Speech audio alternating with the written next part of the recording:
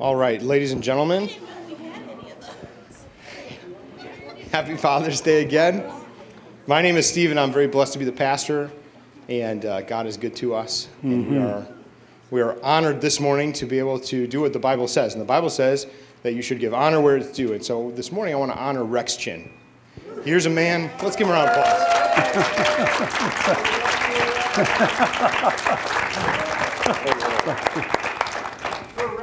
Rex is a man of faithfulness. If you've ever called Rex's house, then you know what he's about. Yes. Because immediately when he answers, he asks one of two questions. Either, how can I bless you today? That's the usual one.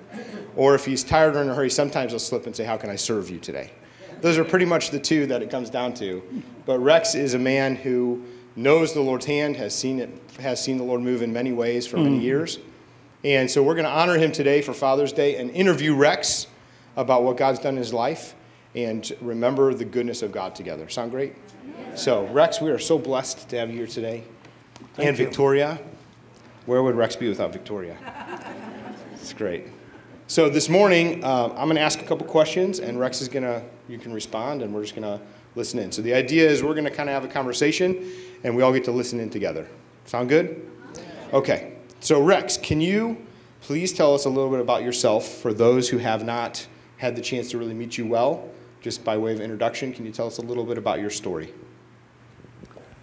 Okay, well, I have been a Christian for, 60-some years. When I was 20 years old in the Army,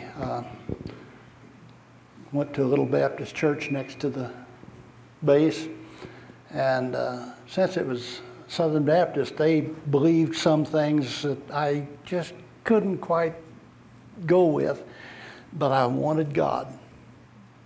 And they didn't believe in drinking. Well, I didn't either.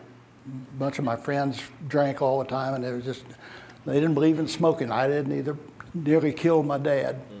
They didn't believe in gambling. I didn't either because I always lost.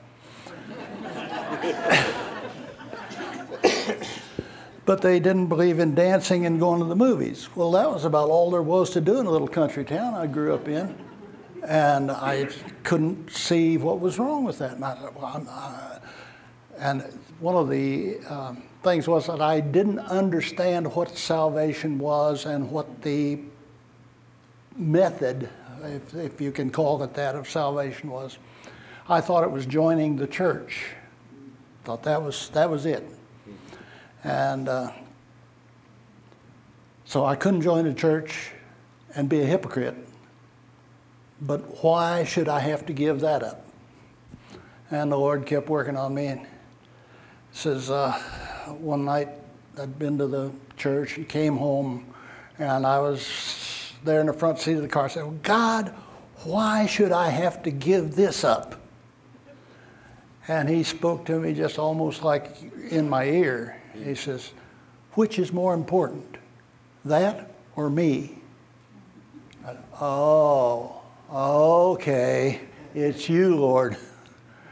And then one of the interesting things was that I thought, well, okay, there's going to be bells and whistles and all sorts of things when I finally come to God.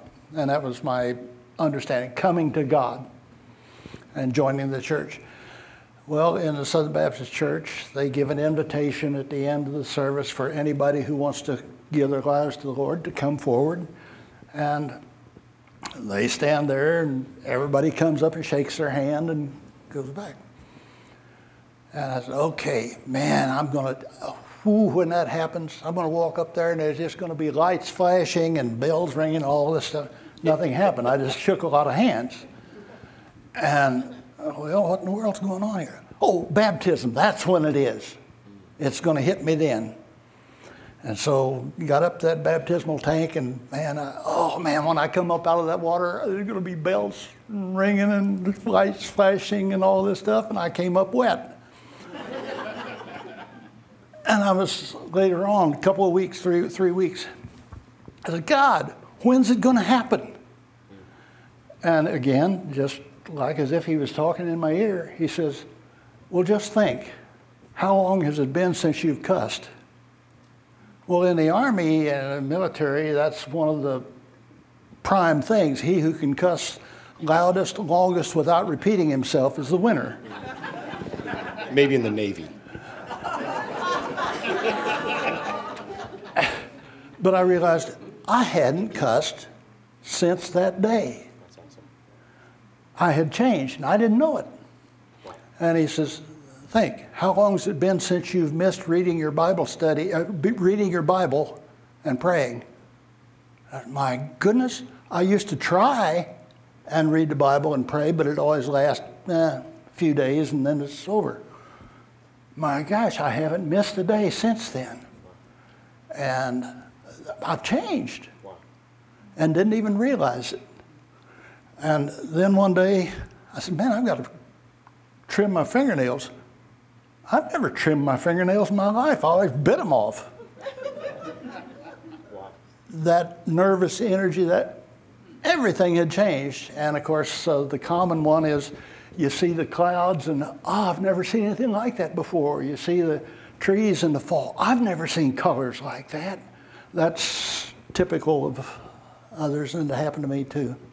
So I've been delighted in the Lord ever since. And then I found out about the baptism of the Holy Spirit.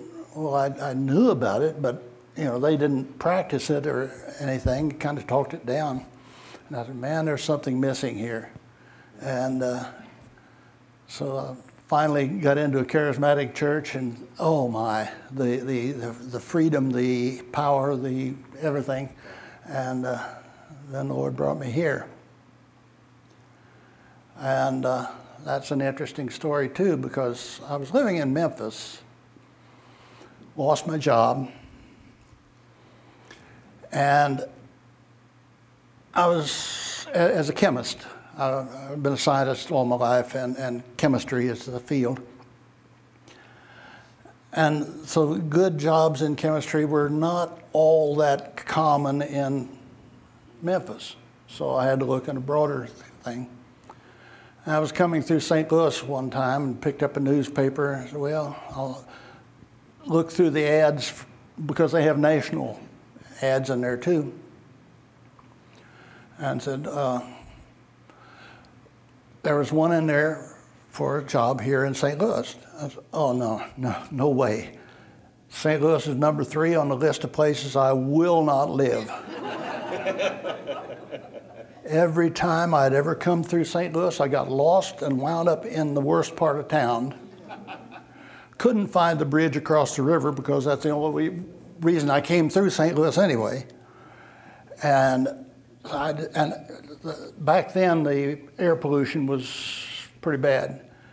And you couldn't see any blue sky. It was brown until you got up to about here. And then it started to get blue, and you could tell it was blue over here. But I hated that because I grew up in the country. And so no way. And the job wasn't right. The pay wasn't right. And I was arguing with the Lord. God, I can't live on that here because the cost of living is going to be higher and all these things. And finally he got fed up with me and says, again, just like in your ear, says, who are you trusting? Me or your own right arm? Oh, okay. And I took the job. And I've been delighted ever since. And the people, especially New Covenant, have just been awesome. Wow. And everything has been great. God knows what he's doing. And he has a better plan than we can come up with. So. That's good. That's good. Can you tell us about how you first came to New Covenant and what's kept you here? And... Yeah, I was in this little charismatic church in Memphis, and the pastor found out I was coming to St. Louis, and he says, oh, well, you'll want to go to the Sheep Shed. And for those of you who are new, that was the name of the building we were in, and the church itself was sort of known as the Sheep Shed, even though the name was New Covenant. And he says, it's a mature work. We've got about 2,000. And, oh, no way. I want a small church. And besides, it's going to be on the other side of town. And I'll go visit it once just to satisfy my preacher. But nah. Turns out it was about 3 blocks from my house. Went there once and couldn't go anyplace else anyway. It was just marvelous. The Spirit of God was just powerful there. The love of God. The people were just delighted with God. And it's been marvelous ever since. Yeah, we've been through some rough times, but God didn't leave. Never. And when we had a problem there and the pastor fell, I don't know how many of you know the story on that, but I won't repeat it. But one of the guys that I looked up to one day came to me and he had tears in his eyes. He said, "What are we going to do? What are we going to do?" And I looked at him kind of strange. I said, "Well, God didn't die." It's true.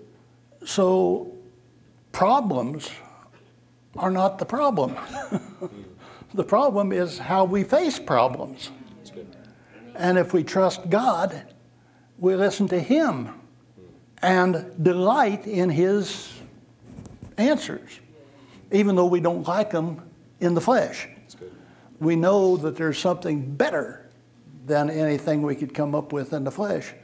And so God has always been here. The people, the love of people, when we have visitors and I get to talk to them, I'll say, you can feel the love of God here. You can see it in the people.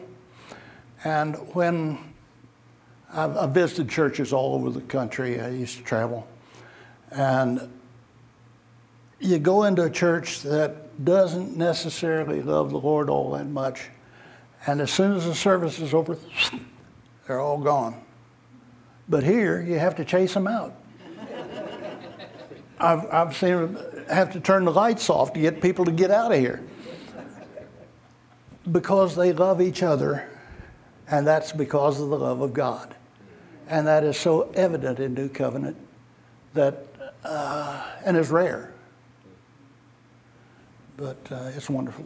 That's good. Can you tell us a story about your son and about how God used some things happening in your life to hold you to Himself? Oh my. My youngest son, Dan, was about 15 years old. And we had an open field just over the hill from us that he'd wander over there, and he and his friends and things. Well, one day I was over at the church working, and my daughter, that was Saturday, and my daughter called and says, "Dad, get home. Dan came in with a bad burn, and you need to be here." I went home real quick, and Dan had... Well, actually, I left out a little bit of it here. I had gone home for lunch, and Dan had come in just before I was ready to leave, go back to church, and he was all muddy, really just mud from head to foot, and he was sitting on the bottom step of the stairs and trying to get his boots off. And I said, "Dan, are you okay?" He said, "Yeah, I'm fine."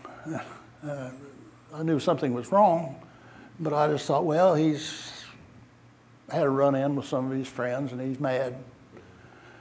So he went on, and he says, "I'm just tired. I want to go to bed. I want to sleep." So I okay, and he went in to his room, went to sleep. I went on back to church, and then Sharon called and says, "Dad, get home." I went home, and on the inside of his right thigh were deep blue, black wounds, like as if it had been, well, it's the kind of a thing that you might see with somebody had a bad fall on the basketball court and had a burn from a slide and a bruise. It looked very unusual. "How'd you get that?" "I don't know." And what in the world? And his britches, there was no evidence there of anything. I said, "Good grief, has some of his so-called friends taking him and taking his pants off and taking a torch to him. He didn't remember anything. And I thought, well, sometimes he's reluctant to talk about things that so I thought maybe he was just not wanting to say. But anyway, another friend was there at the house at the time, and he says, you need to get him to the hospital and get that dressed. So we took him to the hospital. And I said, well, I'm going to have to look over the area where he was and see if I can find any clues as to what happened. Well, after we got to the hospital, the doctor looked him over, and he came back out and started quizzing me. That maybe I was the cause of this thing. And I can understand that, because I'm a mean guy. Anyway.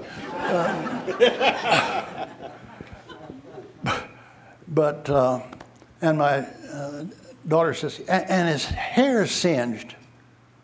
And so the doctor went back in and examined him and found on under his scalp, on the side of his head here, patch about 3 inches across, around, burned to a crisp under his hair. And the doctor came back and says, he has come in contact with an electrical source. And this was the entry wound, and this is the exit wound. That meant, and I called the electric, oh yeah, he remembered then that he was starting to climb an electric pole. And so I called the electric company and said how much voltage was on that line. It was 7,200 volts. He had come in contact with that hot line. 7,200 volts went through his brain, his neck, and body. And one of the orderlies there at the hospital says, I'm sure it stopped his heart. Well, this is about a 20-foot, 30-foot pole. Well, when he got zapped in the head, he didn't just climb down. He had to have fallen. And wasn't hurt any other way. So there was a miracle of God that he survived the shock, and another miracle that he survived the fall. Yeah. And this technician says, I'm sure it stopped his heart, but the fall restarted it, wow. The impact of the fall. And then as he started to remember more and more, he says, yeah, and he climbed this 30-foot sheer rock face where there's an old abandoned rock quarry. And, but he'd climbed that before. But here in this condition, he scaled that wall and started up this muddy riverbank embankment here that was just muddy as all get out. And he says, and I think I passed out and rolled back down the hill. If he'd rolled far enough, he'd have gone off that 30-foot rock cliff. And so as far as I'm concerned, that's another miracle. Yes. And, but then as he was in the hospital, and a shock like that messes up your electrolytes. So they had to keep him and make sure everything was good. Well, everything looked pretty good. And then they were saying, okay, we need to operate and move some flaps of his scalp over the burnt area there. Okay, this is now, we are going to have a neurosurgeon, a brain surgeon standing by because that bone is charred and we may just have to take out that bone. Well, my wife and I were praying that that bone removal would not be necessary and that there'd be no visible scars. The surgery went fine. They didn't have to take out the bone. But when he came out of surgery, he was fine. But then later on, toward evening, his eyes rolled back up in his head. His arm was like this, and he was basically paralyzed and unconscious. That was a Wednesday evening, and the church there was in the middle of the midweek service. I called the church and says, would you send over the elders to pray for Dan and bring some anointing oil? In a few minutes, they came in. These 5 dear friends, love them, marvelous, great people, love every one of them. They came in, anointed him, prayed for him, and as they left, Dan's eyes started to come back, and he started to move his legs. We called the neurosurgeon to confirm. He says, yeah, he's improved, but we need to do this, I forget what the procedure is, but it's a dangerous, they inject a chemical and do some brain x-rays, and people die from that. So, well, God's preserved him from this point. He can certainly preserve him through that. So they wheeled him down to x-ray, and when he came out of x-ray, he smiled and waved at me. I spent the night holding his hand and praying and whatnot, and the next morning he was just bubbling, and he'd had trouble eating. He had to force himself to eat. He could have eaten a pillow at that time. And That's great. But here's the real kicker on that. I wanted to thank every one of the elders personally. And I said, okay, we had, and I can't remember the names right now, and I could only remember the names of 4 of them. And I couldn't remember who the 5th one was. And I tried and tried and tried. And I talked to my wife, and she says, well, yeah, there was, and she named those 4. And then she thought and thought, and I said, well, there were 5, weren't there? She said, oh, yes, there were 5, but she couldn't remember who the 5th one was. I called the church. Vi Grierson was the secretary, and she says, Rex, there were only 4, and she named the same 4. I said, no, Vi, there were 5. She said, Rex, there were only 4. So I talked to them. I said, yeah, there were only 4 of us, and they named the same 4. Well, who was the 5th one? Well, by that time, I pretty much knew. It was either an angel or Jesus himself. I prefer to think it was Jesus that came in there and stood by Dan's bed and prayed for him. And now you say, well, could we have just imagined a 5th person? Well, my wife's mother was there at the time too, and she didn't know any of them. I asked her, do you remember how many people came in and prayed for Dan? She says, yes, there were 6. Now, wait a minute. And I realized that I had posed the question to her that were praying for Dan. Well, I was standing there praying for Dan too, and I said, did you count those that came in or those that were standing around the bed praying for him? She said, well, I was counting those around the bed. Okay, that one of those was me. So that would mean 5 others. So here was another independent witness of the situation. The nurse was in there. And she just sat over in a corner, and we ran into her then later, a week or so later when we were return visit. And says, Terry, do you remember how many of those elders came in and prayed for Dan? She says, oh, that was awesome. That these guys would come there and do that. And she says, yeah, there were 5. Well, you know, if it had been an orderly, she would have known the orderly. And he wouldn't have been standing there praying for Dan. Well, maybe not, I don't know. But every question you can ask to imagine who else it might have been was cut off by the witnesses that were there. So it had to have been a spiritual being who was a dear friend who I knew intimately and appreciated and loved greatly. And I believe it was Jesus himself. Wow, it's beautiful. And the miracles continued because the thing had damaged his legs and he couldn't walk. The physical therapy, they were strengthening his muscles and everything. When he got ready to discharge him, the doctor had ordered a walker for him. And the physical therapist crossed that out and put a 4-footed cane. The doctor threw a fit. Says, there's no way he can get around with a 4-footed cane. I've ordered a walker. And she says, you just don't know how fast he's progressing. Well, he couldn't have progressed that fast. You just come down and watch the next session. I had one more session. Doctor went down and watched him. Said, okay, 4-footed cane. We took the 4-footed cane. He set it in the corner and never touched it. Wow. Wow.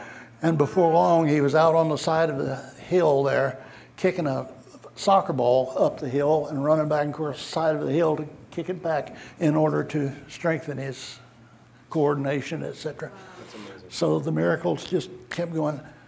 And one more. He couldn't concentrate. In his studies, he says, Dad, I have to read the same sentence 5 times to know what it said. Well, I'd seen this look in his eye that I had seen many times before in people who had a demon problem. And now some people say, no, demon can't possess. Well, depends on what you mean by possess. Of course, they can't possess a Christian, but they can sure bother him. So anyway, I said, well, Dan, I think this is a demon situation, that he's taken advantage of the fact there she couldn't ward him off. So we'll just pray and get rid of it. Okay? Yeah. We prayed, and I think it was 2 days when he was back to full normal thinking. Wow. So there's just miracle after miracle associated with this guy. Wow. And I just praise God that he is real. These aren't just stories in the Bible. Yeah. This is real. Yeah. And just as real as you are. Amen. Praise God. That's good. Man, thank you, Lord, for Dan. Yes, Amen. yes. That's amazing. What advice would you like to give to dads or young men here, or encouragement for Father's Day? Is there anything you'd like to say to everybody? Yes.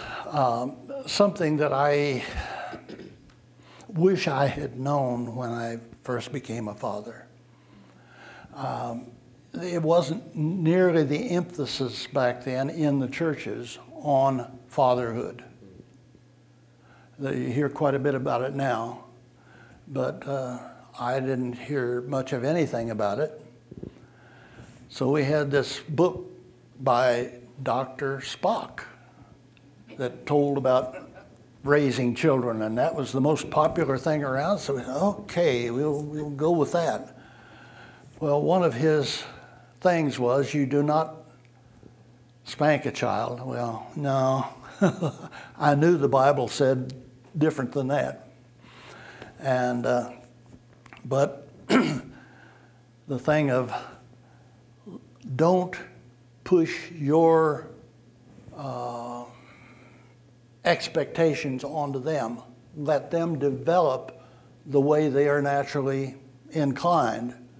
And don't make a butcher out of somebody that's destined to be an airplane pilot. And I can understand that. Okay, so sort of I let them grow up pretty much by themselves. Now their mother was, oh boy, she was really intense with them and took them everywhere, everything.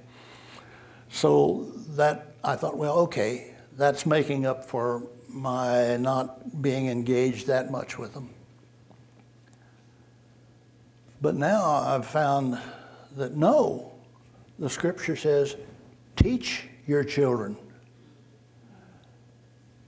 Bring them up in the fear and admonition of the Lord. I should have been spending a lot of time with them, teaching them about God, teaching them that, hey, this isn't a bunch of rules and regulations by some angry, crotchety old God off somewhere that's just getting ready to smack you anytime you get out of line. And that's the understanding, the attitude I think many, many people grew up with. And even I had some of that after years and years in the church. But if we realize that, as Psalm 119, this is where I really came to appreciate the law of God, because 119 just talks about how great the law of God is. And in thy precepts do I meditate day and night. Meditate day and night on the law of God. What? What about it is so fascinating? And so I started meditating on what was so good about the law of God. And I found, hey, it isn't to restrict us, it's to help us. It's to protect us. And it's great. It's wonderful. There's nothing better. We can't possibly come up with anything better than what God has told us. And we should be delighted in it. We should be meditating on it day and night because it's so good. And if we would teach our children to appreciate God's instructions from that perspective, I think we wouldn't be losing so many young people from the churches as we are today. I think they see God as some angry, crotchety old fellow that is just smack you if you step out of line, and just hoping you do. So.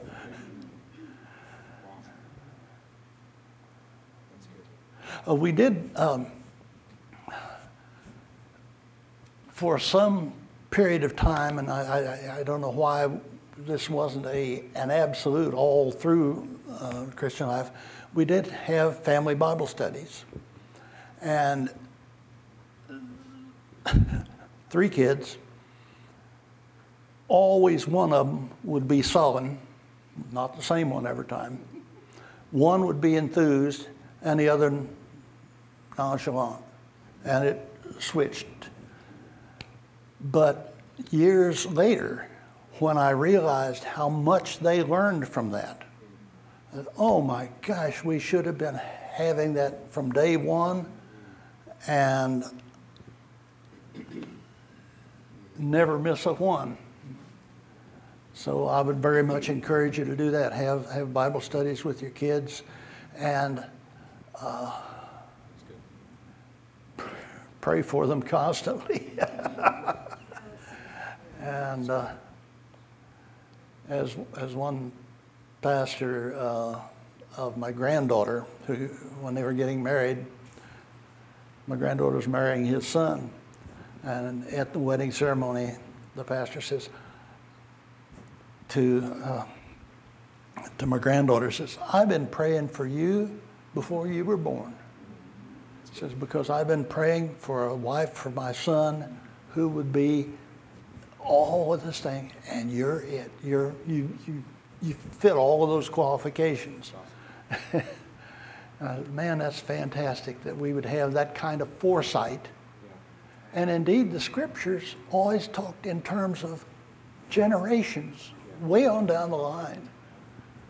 And one of the scriptures about Abraham, when he was going to destroy Sodom and Gomorrah, says, "Should I tell Abraham about this?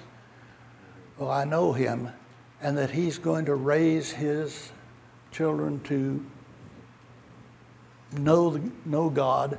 And I think it mentioned several generations or future generations. So we need to have that long range view of raising our children to ensure that they are equipped to have an impact in the world. Had my generation done that, I don't think the U.S. would be in the mess it's in right now. But we failed. We don't want to fail. We want to raise our kids to have the impact in the world. and trust God that He will use them to do that. Amen. Would you mind please praying for us for our kids? I know it's Father's Day, but the fathers, we love the kids. So we pray for our kids and our grandkids and great-grandkids, and just take a minute and let's pray together, and then we're going to pray for all the dads after that. Father, thank you that you have revealed yourself as a father. And as such, you have revealed the very best way to live, and you have the very best plans for us. Your love is so incredible, so perfect. You take into consideration every aspect of our lives and our futures. And you have a fantastic future prepared for us. And we thank you and praise you for that. And we pray, Lord, that you'd help us to have that same attitude, expectation, that God-like character and love for our children. Lord, especially the fathers, because it's so much, Lord, that the fathers are off doing their thing and let the wives and mothers handle it. But it's the father's responsibility, and we thank you and praise you that you set it up that way, and you know what's best. So we pray, Father, that you would put in the hearts of all of the fathers with children at home to take the time to spend with their kids, teaching them. Yes. And not only teaching them formally, but teaching them by the way they live, by the way they respond, by the way they treat their wives, by the way they treat everybody else.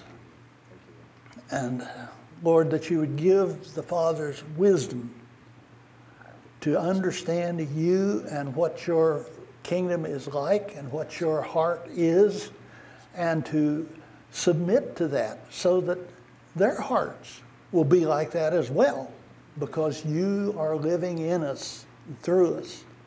Lord, that we might exhibit your glory because we're living in accordance with your requirements, expectations, and the plans that you have for us, Lord, that are good, that are incredibly good. And Father, we pray that you would teach us how to raise the kids and teach them, how to instill in them love for you that will not fade, and that will continue on to the next generation and the next and the next.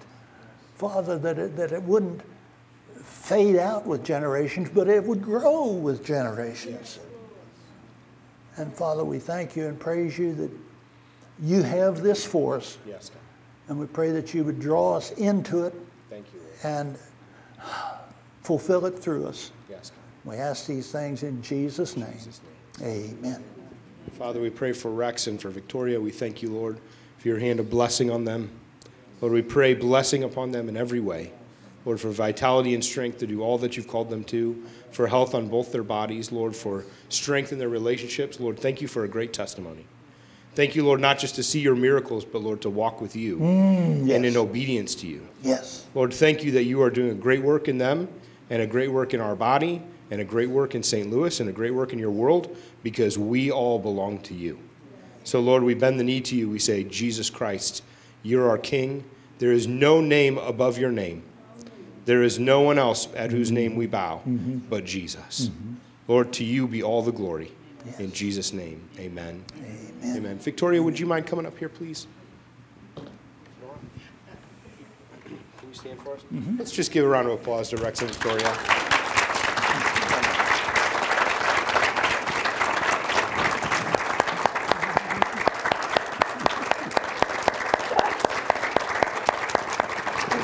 We honor this faithful couple. Nora, we've got a special gift for you if you want to come on up. I know. This is for you guys. Thank you, Nora. Thank you. All the other dads get a little version of this. Oh. But you get a giant version. Wow. But you have to give one to Victoria. That's the goal, you know. Oh, no. Well, okay. I'll just play. Hey, God bless you all. Happy Father's Day. We love you. We've got a great king. His name's Jesus. Amen. Amen. If you're a dad today, let's give a round of applause. Praise the Lord. Hallelujah.